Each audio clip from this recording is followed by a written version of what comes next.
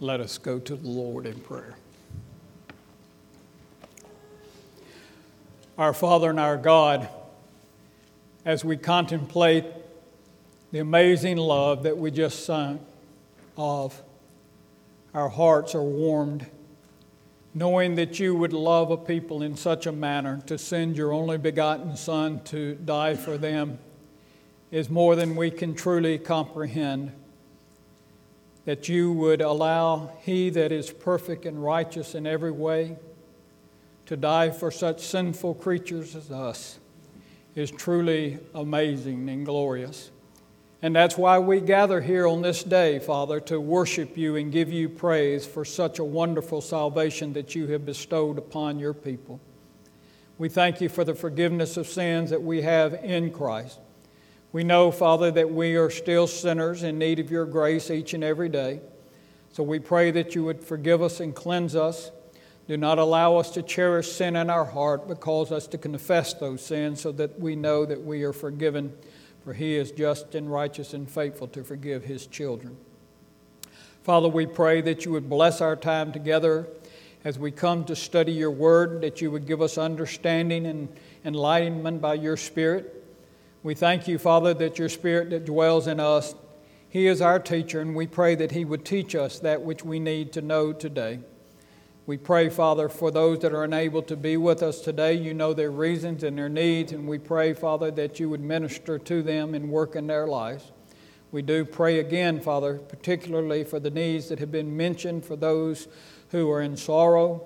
We pray, Father, that you would bless them with your comfort as only you can, and that you would bring glory and honor to your name through these difficult situations.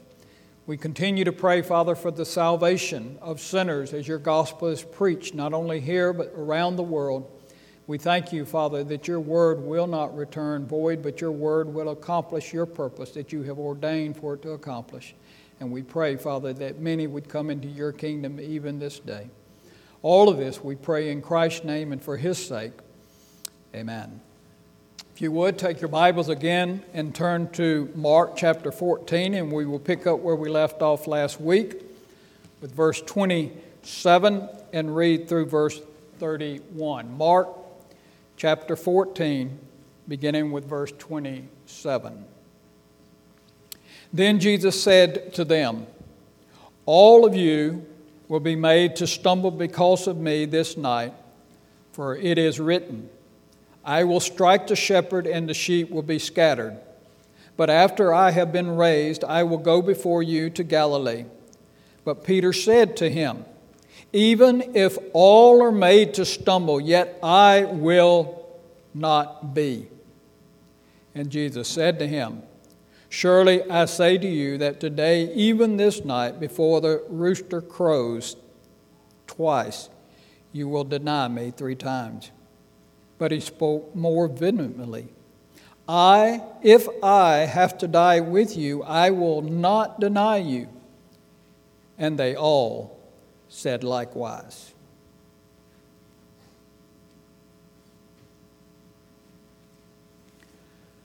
One of the main tasks that we have as pastors is to give warnings, exhortations, and encouragement. Of course, this is also the duty of every parent. Every parent is to warn their children, to teach their children. You have 7 days a week. A pastor only has a couple of hours on Sundays. Due to sin, warnings are needed. So we are not surprised by sin, so that we do not fall away from the truth. If you knew that there was a potential dangerous situation, you would warn your children. If we knew that there was a power line down over near the playground, we would not allow our children to go out there around that power line, would we? We would warn them to stay away because of the possibility of being electrocuted. The other day I was seeking to teach Reuben how to use a lawnmower. And I told him to stay away from where the blade is because it was dangerous, because he could easily cut a toe off or a hand off. giving a warning. It's important to do that. We do it, why? Because we want them to be in good health. We want them to be safe from such. We wouldn't assume that they are smart enough to stay away and simply keep quiet. We wouldn't assume, well, they know better, so therefore I don't have to give a warning. As one instructor said, never get presumptuous. Follow the basic rules, and if you do that consistently, you'll have little to fear. Likewise, we must realize that the Christian life is full of warnings. Trusting and obeying our Lord is something that we are all called to do. Therefore, we must know God's Word to be able to heed the warnings. How can we heed the warnings if we don't know what God has told us in His Word as far as those warnings? Scripture gives us many, many warnings about sin and how sin will wreck a person's life, how sin will destroy a person's testimony. There's much to learn from the warnings that Jesus gives to His disciples in the Gospels. And we see from these verses that we're even looking at today that we can be just like Peter and the other disciples, foolishly thinking more highly of ourselves than we should. From this passage, we see that Jesus knows man's heart better than man knows his own heart. He is able to see what no one else sees. He has eyes to see. He knows our heart, and He knows our motive. So as we look at this passage, we need to heed the warnings given to the disciples and know that we, likewise, are facing potential sin. And we can easily fall away from the truth into sin at any moment.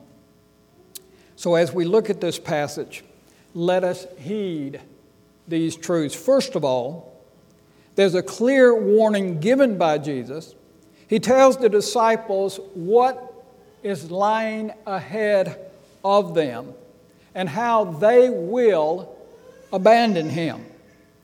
Now, He also adds that they will return to Him after this immediate danger has passed. He doesn't hide the truth. He doesn't give them any excuse for what the future holds in their actions, but He assures them that He will meet them in Galilee after these dangers have passed, and therefore they will be renewed and restored. Now, Jesus knew these disciples very well. He'd been with them for 3 years. He knew how they were. He knew their personalities. They had different personalities, and He knew how they would respond to different situations.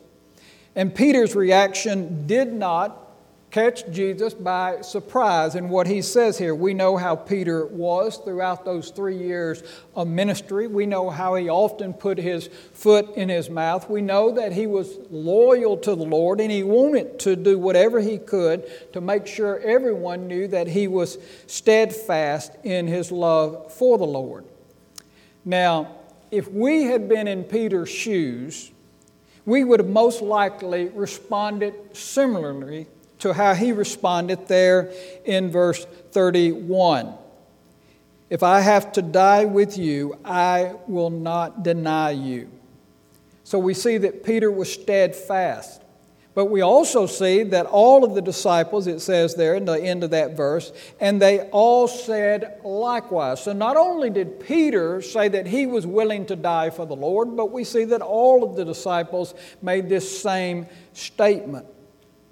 Now, it's easy for us to think that we're more spiritual than we really are, thinking that we would not fall into this sin or that sin. But then what happens?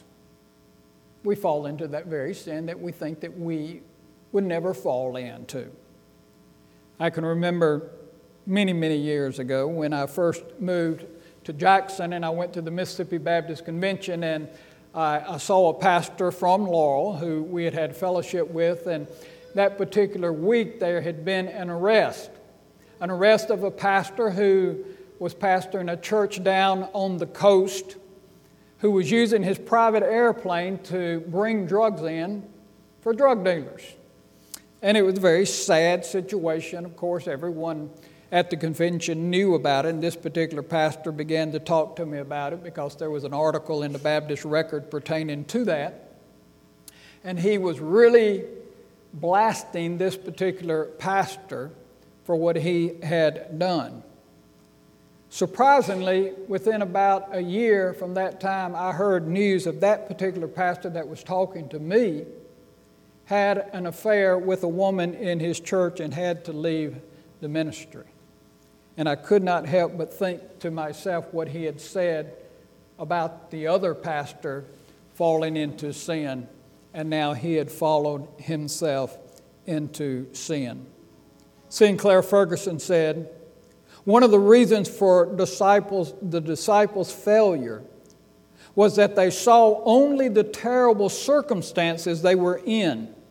Their vision was filled with the sight of opposition and danger.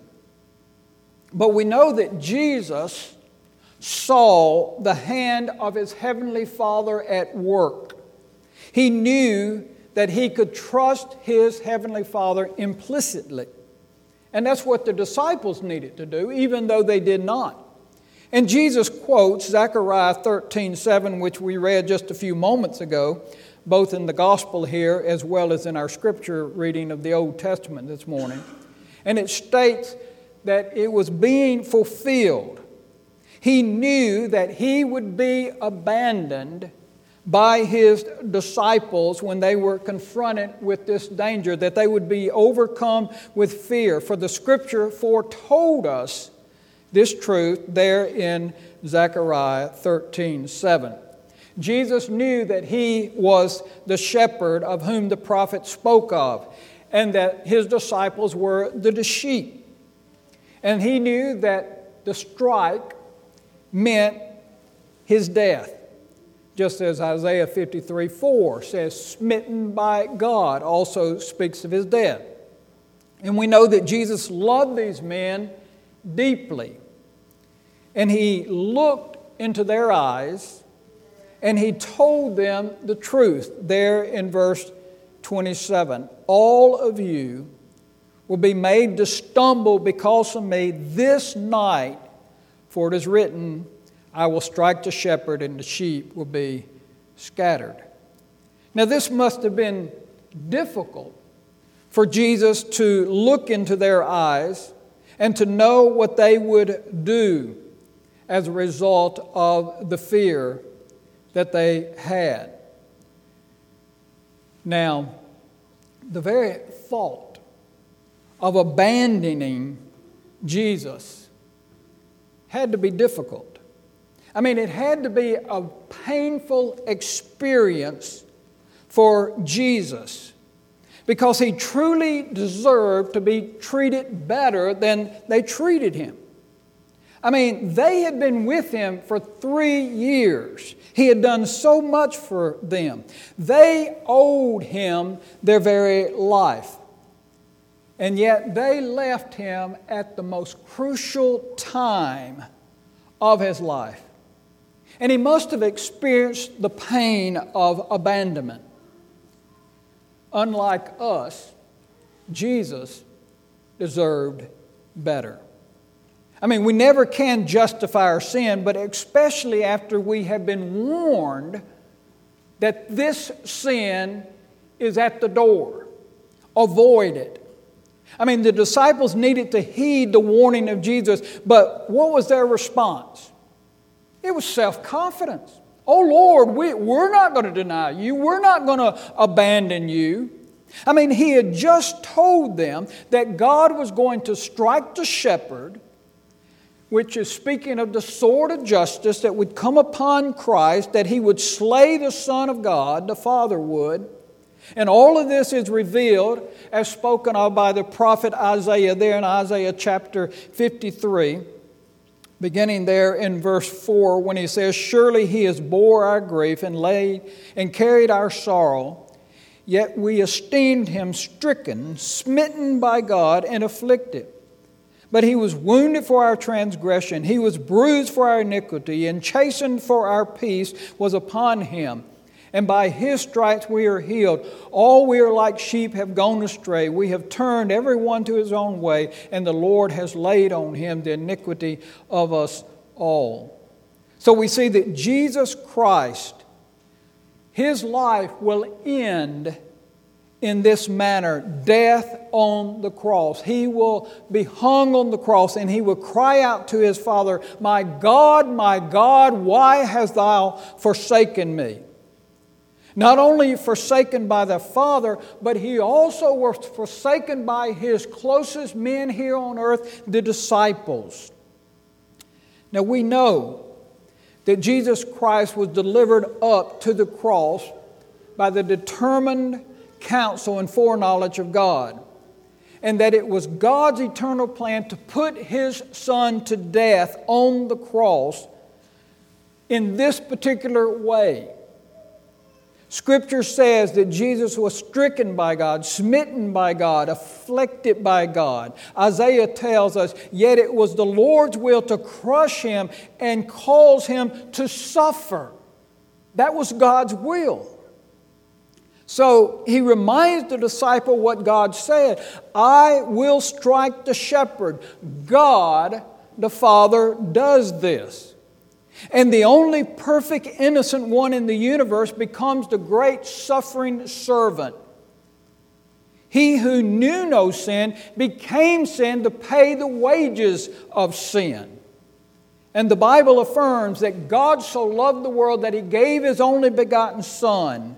He did not spare His own Son, but He gave Him up for those that He loved, that eternal, everlasting love. Now this is difficult for us to take in. We just sang about that a minute ago. That's what that entire song, "And Can It Be," is saying. I don't grasp it. I can't fully understand all that You have done. Why would You send Your innocent Son to die for such a sinner as I? That's what the hymn writer Charles Wesley is saying. And that's what we're singing. We're saying, it's difficult for me to take this in, God, that You would crucify Your own Son so that a wicked sinner such as I might live, that my sins might be blotted out with the blood of the Son. His death paid my penalty. I just cannot fully grasp that. And I believe we will spend all eternity contemplating on that and continuing to meditate about that. I mean, the righteous for the unrighteous. Jesus Christ willing to become the sacrifice that was pleasing to His Heavenly Father, a sweet aroma to His Heavenly Father. He was the appointed Lamb of God who would take away the sins of the world.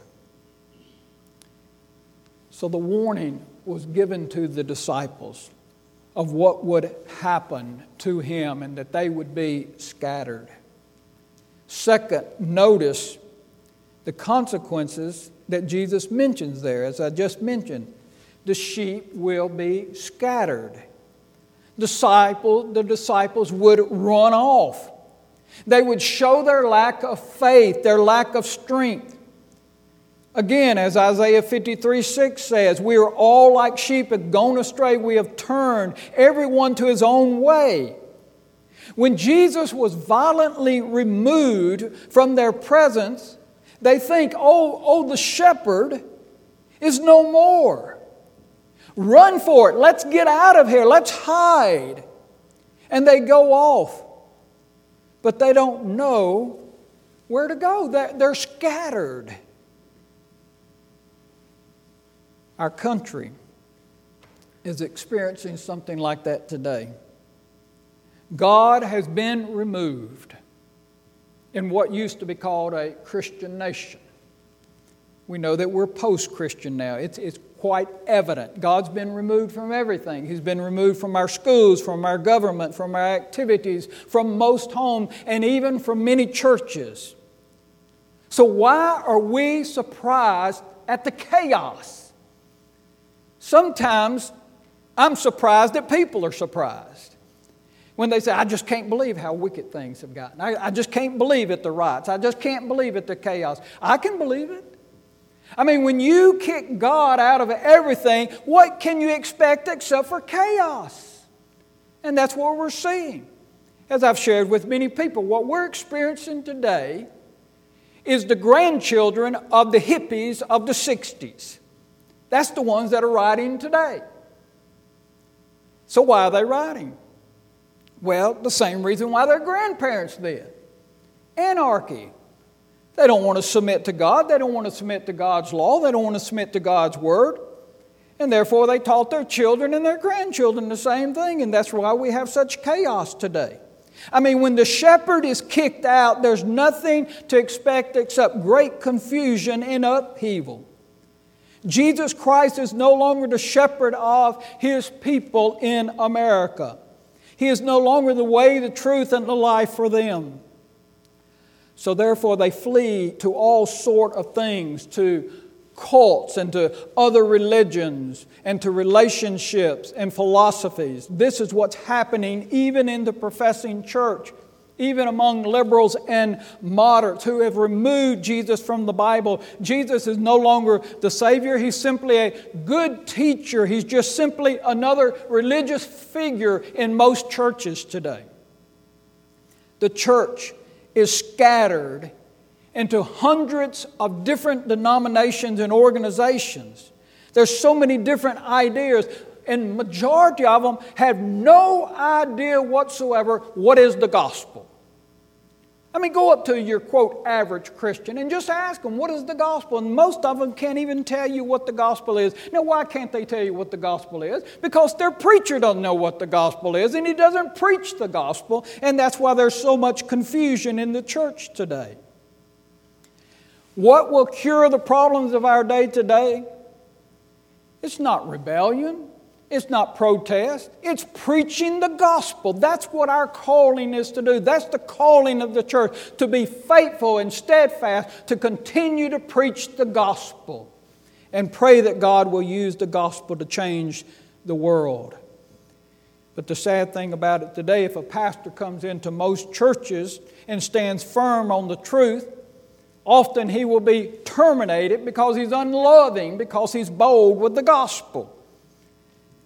How the church needs to look to the one, to look to the shepherd again, and come and sit at the shepherd's feet so it will not be scattered. Now Jesus points out to Peter, of course Peter was the leader of the disciples, that he would fall away. There Jesus tells him in verse 30, after he made his statement, surely I say to you that today, even this night, before the rooster crows twice, you will deny me 3 times. So Jesus makes it perfectly clear to Peter that he would abandon him. But not only would he abandon him, he would deny him 3 times. It will not happen when Peter is in some distant country surrounded by pagans without any kind of Christian fellowship, or when he's weary and he's threatened with death. No, it's not like that.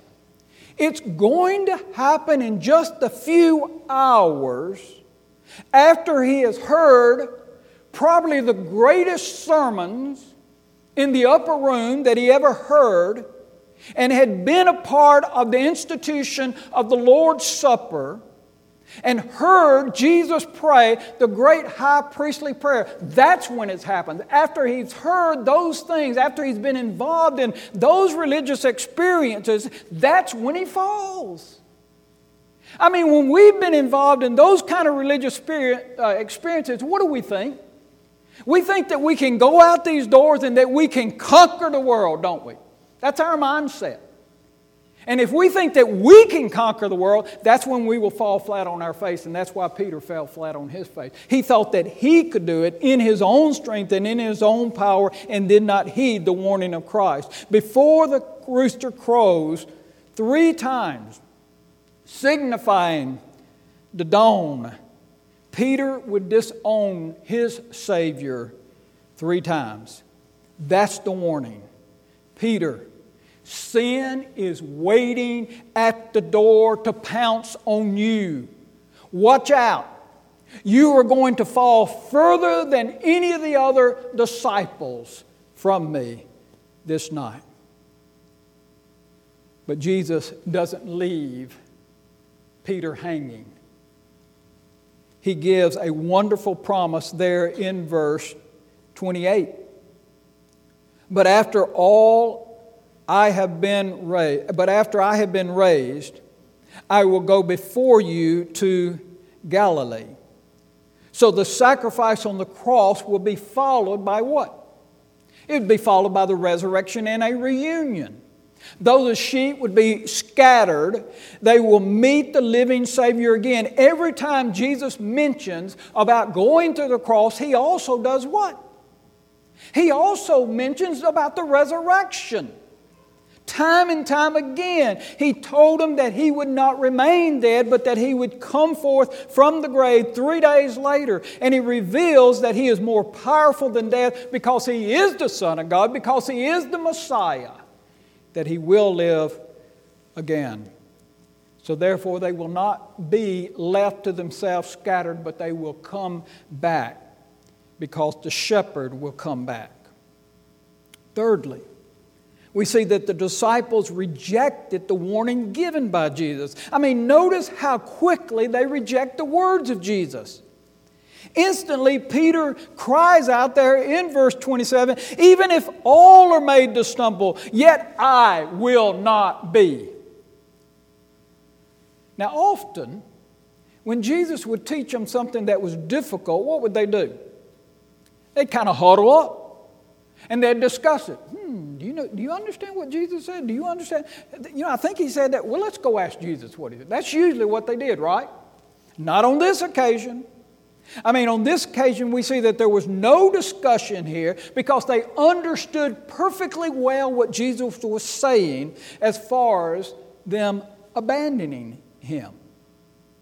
And Peter, the spokesman, boldly declared that even if all fall away, He will not. In other words, he's saying to Jesus, you can count on me. I'll be there. I'll be with you. I will not desert you. Now let's be honest. This is exactly what we desire from someone who says they're a loyal follower, right? That's what we want. We want somebody to keep their word. We want someone to support us, to be loyal to us. We like that kind of attitude. And Peter's resolution and his zeal shines. He was transparent. And we love such a quality in a person. And that ought to be a quality in a Christian. That's the kind of people we ought to be. A man or a woman of our word. And usually what you saw in Peter is what you got. I like people like that. I like to know where they stand. But here we see that Peter contradicts Jesus, but he also contradicts the Bible. He was saying, Jesus, you're wrong, right? Jesus said, this is what you're going to do. And Peter said, no, I'm not going to do that. So he's contradicting Jesus. But he not only contradicts, he's saying you're going to abandon me. He also is saying you're wrong in your interpretation of Scripture. That's not what we're going to do. Jesus, you're wrong in how you're using Scripture and applying it to us. Now, there's a lot of people like that. That's what a pastor does every time he gets into his pulpit. What? We try to apply Scripture to ourselves as well as to the congregation. And sometimes people say, Pastor, you're wrong. You're wrong. That doesn't apply to me. Well, there's been many religious men who have fallen into Peter's example. Even those who have sat in the chair of Peter. You know who I'm talking about. The popes throughout century, saying they bear Peter's authority. And they themselves have contradicted the very words of Jesus for centuries. Now also notice that Peter contrasts himself with the other disciples there in verse 31. when he points out that though all else may deny you, I'm not going to deny you. I'm not going to be like everyone else. I'm going to be faithful. I mean, we find those who we imagine are more sinful than we are, and we receive some pathetic comfort in doing what Peter does. We're all been guilty of doing it, trying to find someone worse than us and exalting ourselves because of them. I mean, how presumptuous was he, boasting of his own strength? But Jesus cut him down to size pretty quick, did he not? He didn't let Peter boast very long. I mean, today, this night, Peter, tonight, before the rooster crows twice, you're going to disown me 3 times. You would think that Peter would have kept his mouth shut at that point. But again, we're like Peter. I don't know if I'd have kept my mouth shut. I'd hope I would, but knowing me, I probably would not. This probably embarrassed Peter a little bit. So even more vehemently, he says there what he says in verse 31. If I have to die with you, I will not deny you. And again, and they all said likewise. I mean, he's saying, Jesus, listen to me. Even if I have to be put to death with you, I'll never disown you. I would choose death rather than deny you. Now, eventually we will see in the Gospel of Mark that that's not the case, and we know that's not the case. But again, notice that all the rest said the same thing. I mean, they all walked up front. They all kneeled before Jesus. Now, I'm being a little bit exaggerate here. Make sure you know that. The Scriptures say that. But what I'm doing, I'm trying to put it in the framework of what happens a lot of times in church. All coming to the altar and all kneeling at the altar and all saying to Jesus that they are prepared to die. They put their name on the commitment card. And they began to sing, wherever He leads me, I will go. All to Jesus I surrender. What did these religious feelings on this night amount to? Well, again, within a couple of hours, they're all scattered. Within a very short time, they go to the Garden of Gethsemane, and Jesus says, now pray and watch. What do? They fall asleep. I was looking around to see if anybody fell asleep this morning so far. I was going to wake you up. But they fell asleep. And Jesus comes back and says, can you not pray with me, watch with me for 1 hour? Be alert. And he goes back and he prays again. He comes back and what? They're sleeping again. And what happens? That's when the guards come to take him. I mean, what happened to those religious feelings? Die rather than deny. That's what they said. I mean, how quickly their strong convictions disappeared. How soon their great affections to follow the Savior through thick and thin vanished. They who were so brave when they were surrounded by their Christian friends and their shepherd became a bunch of cowards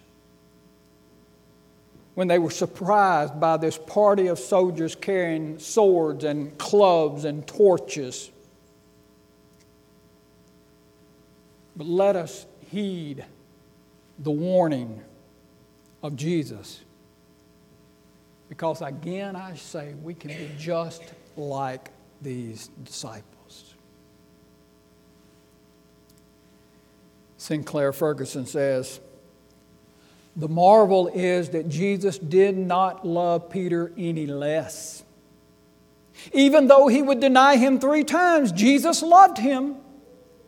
Later, when Jesus is threefold questioned by that morning fire on the shore of Galilee, must have reminded him of his denial. Peter at last confessed, Lord, you know all things.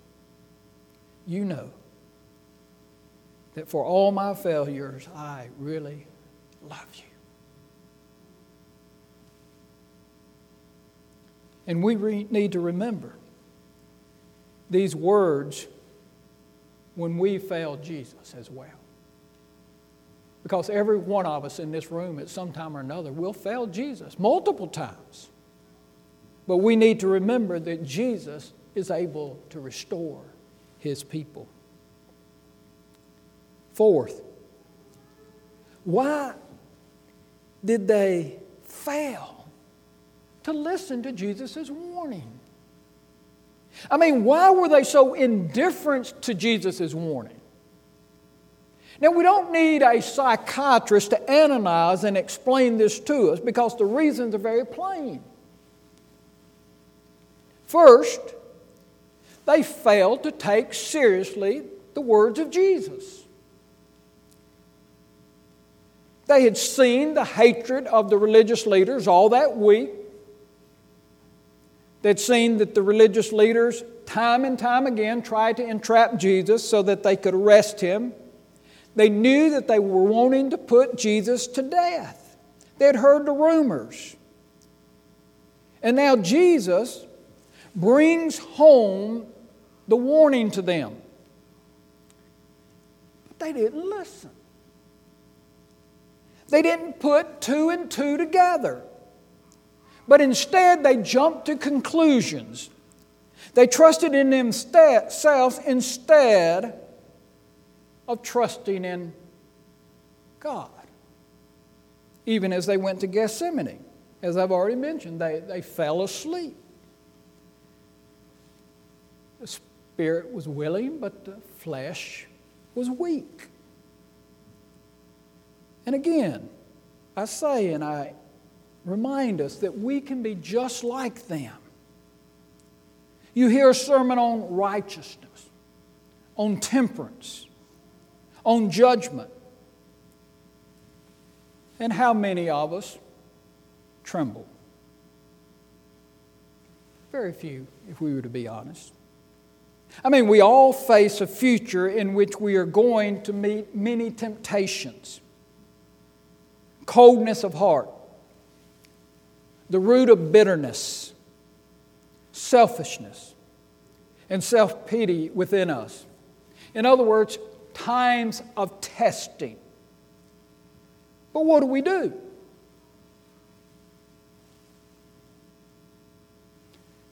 Jesus told Peter, Satan desires to sift you like wheat. But was he prepared?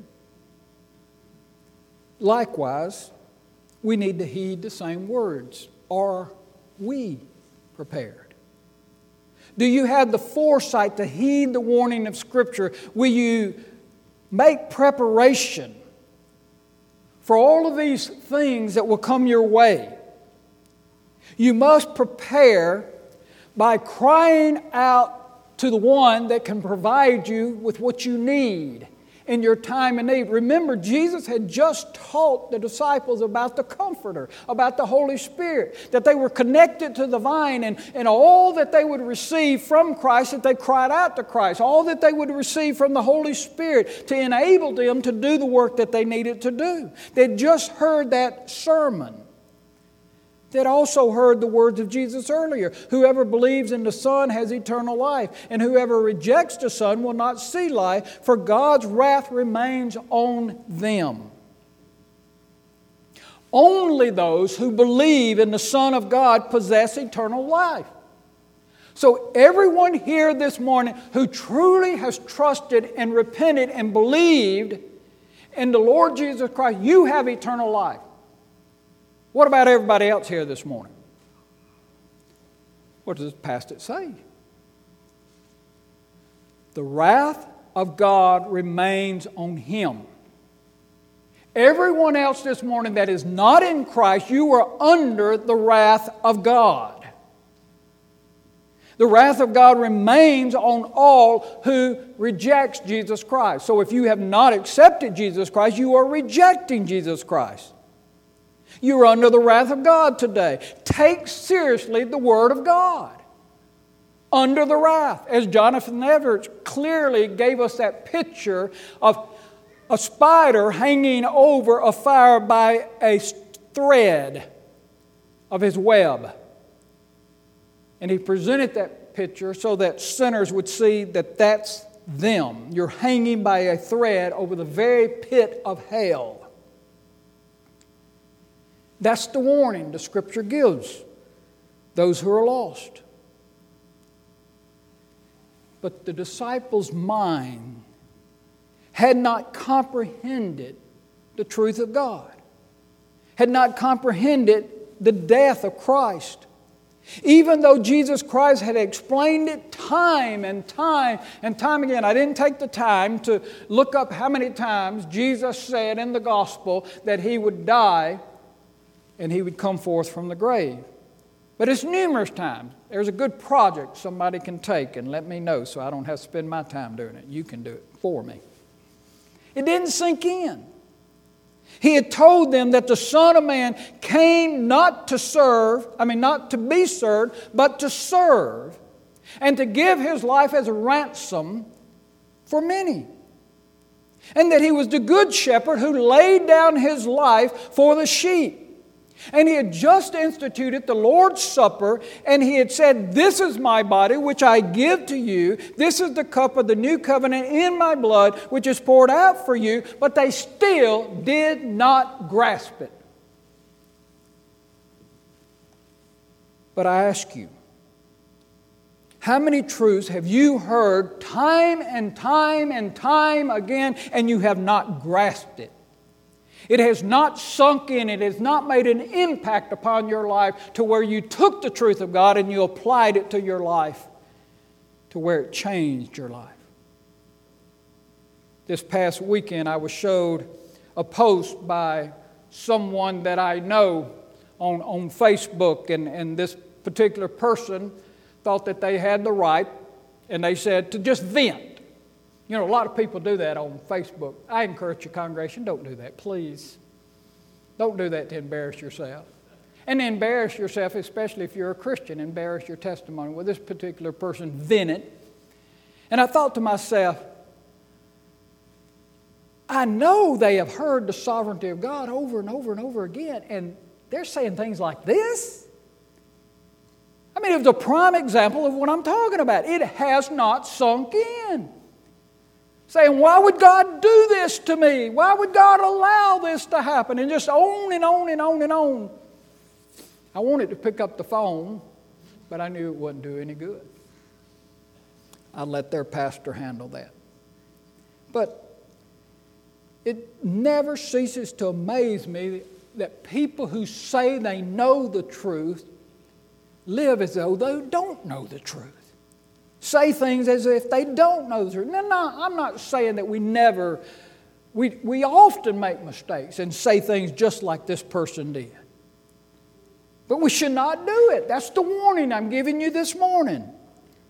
The disciples did not know their own weakness, so therefore when danger came their way, they failed. And often we're like that. We don't know our own weakness, so therefore when sin comes our way, when danger comes our way, we fail. A person who has the wisdom of God and has heavenly wisdom, he seeks to discover his weaknesses and seeks to strengthen himself in those areas, praying that the Holy Spirit will strengthen him. I try to convey that to my wife about shopping. Hon, I just don't want to go shopping with because I know my weakness. And when I go shopping with, I'm going to get irritated. I'm going to get irritated because of all the people. I'm going to have to wait in line. This is going to happen. So just don't take me shopping with you. That's one of my weaknesses. I don't want to go. And you have weaknesses like that, different areas. The best way to do, some say, well, I'm just going to overcome it. Well, okay, you do that. I'm going to avoid it. And pray that God give me strength when I have to do it. Listen to what Jeff Thomas said. There is far more wickedness in all our hearts than we know. We can never tell how far we'll fall when we are faced with temptation. When young David was anointed by Samuel to become king, when he killed Goliath with a sling, they destroyed the Philistine army. When the spirit of prophecy came upon him, he wrote Psalms 23. Do you think in the aftermath of those times he'd be believing the Lord if he had warned him not to become a peeping Tom on the roof of his palace? That would lead to adultery, murder, and the death of the child? Never! David would have said, not me. I'd never take another man's wife and arrange for her husband to be murdered. David was utterly sincere and completely wrong. And we can put ourselves in that exact same place. Anytime we think that sin will never affect me, we better be careful. When such circumstances and power of temptation come, unless you are watching and praying, you're done for. He that trusts in his own heart, the Scripture says, is a fool. Proverbs 28:26. The disciples were inexperienced. They were immature young men. They had done very little in ministry. They had been with Jesus, but they had done very little. They were simply watching. Of course, they were sent out a couple of times to preach and evangelize, but they were not veterans. They didn't have great courage. They had very little experience in even being confronted with the prince of darkness, but yet they were boasting on this occasion. Kind of makes me think in 1968, I believe it was, when Camille was coming to the Gulf Coast. It was the historical hurricane before Katrina came. And there were those who were boasting because they had built this, quote, hurricane house. I mean, it was going to withstand any hurricane. So they had their party in their hurricane house. The next day, all they found was a slab. They boasted. They trusted in their own heart, and they were fools. And we can be the same way. A sheep's only protection is what? Have you ever thought about that? A sheep doesn't have claws where he can fight off other animals. A sheep is not speedy to where it can run off from other animals. And I could go on and on and on and describe sheep. I don't know a whole bunch about them, but what I've read about them. But his only protection is what? A shepherd. So when the disciples reject Jesus' counsel, they were food for the wolf. But Jesus knew what would happen. So he encourages them that he will later rise and meet them in Galilee. He knew Peter would deny him 3 times, but he didn't cast him away. But he prepared him for greater things in the kingdom work and taught him how to love unconditionally. And we see that Peter became one of the greatest servants of God in the Scriptures. We see that in the book of Acts as well as what he writes there in the epistles of 1st and 2nd Peter. I mean, what wonderful words is that verse. For even unto this were you called, because Christ also suffered for us, leaving us example that you should follow in his steps. And Peter understood that. And he followed Christ in his steps for the rest of his life. even to the point when he was to be crucified, we're told that he said, I'm not worthy to be crucified like my Savior, so he was crucified upside down instead. Jesus showed mercy and compassion to all of them and loved them in spite of their shortcomings. But he had that special conversation with Peter there on the Sea of Galilee. And he conveyed his love to Peter, and he called him to be faithful in feeding and teaching his sheep. What about you? Have you experienced the true forgiveness of Christ for your sins? Have you looked to Him and Him alone, for He's the only one that can forgive sins? Or do you remain, as I asked earlier, under the wrath of God? I pray that you would hear His calling today and cry out to Him for forgiveness and mercy and grace. Let us pray. Father, we thank you for these verses that we have, which give such a great warning. How we pray, Father, that you would cause us to hear the warnings that you give us in Scripture, so that we might do that which you have told us to do, to look to you, to look for strength from your Spirit to overcome sin. May we heed all the warnings in Scripture, Father, so that we might avoid falling away from the truth. We also thank you, Father, for the love and mercy and grace that you show us in so many times when we have sinned against you, when we have fallen away, and that you lovingly restored us and drew us back into the fold. Calls us to follow the example of Jesus and show mercy and grace to other sinners so that they might be drawn back into the fold as well. All of this we pray in Christ's name and for His sake. Amen.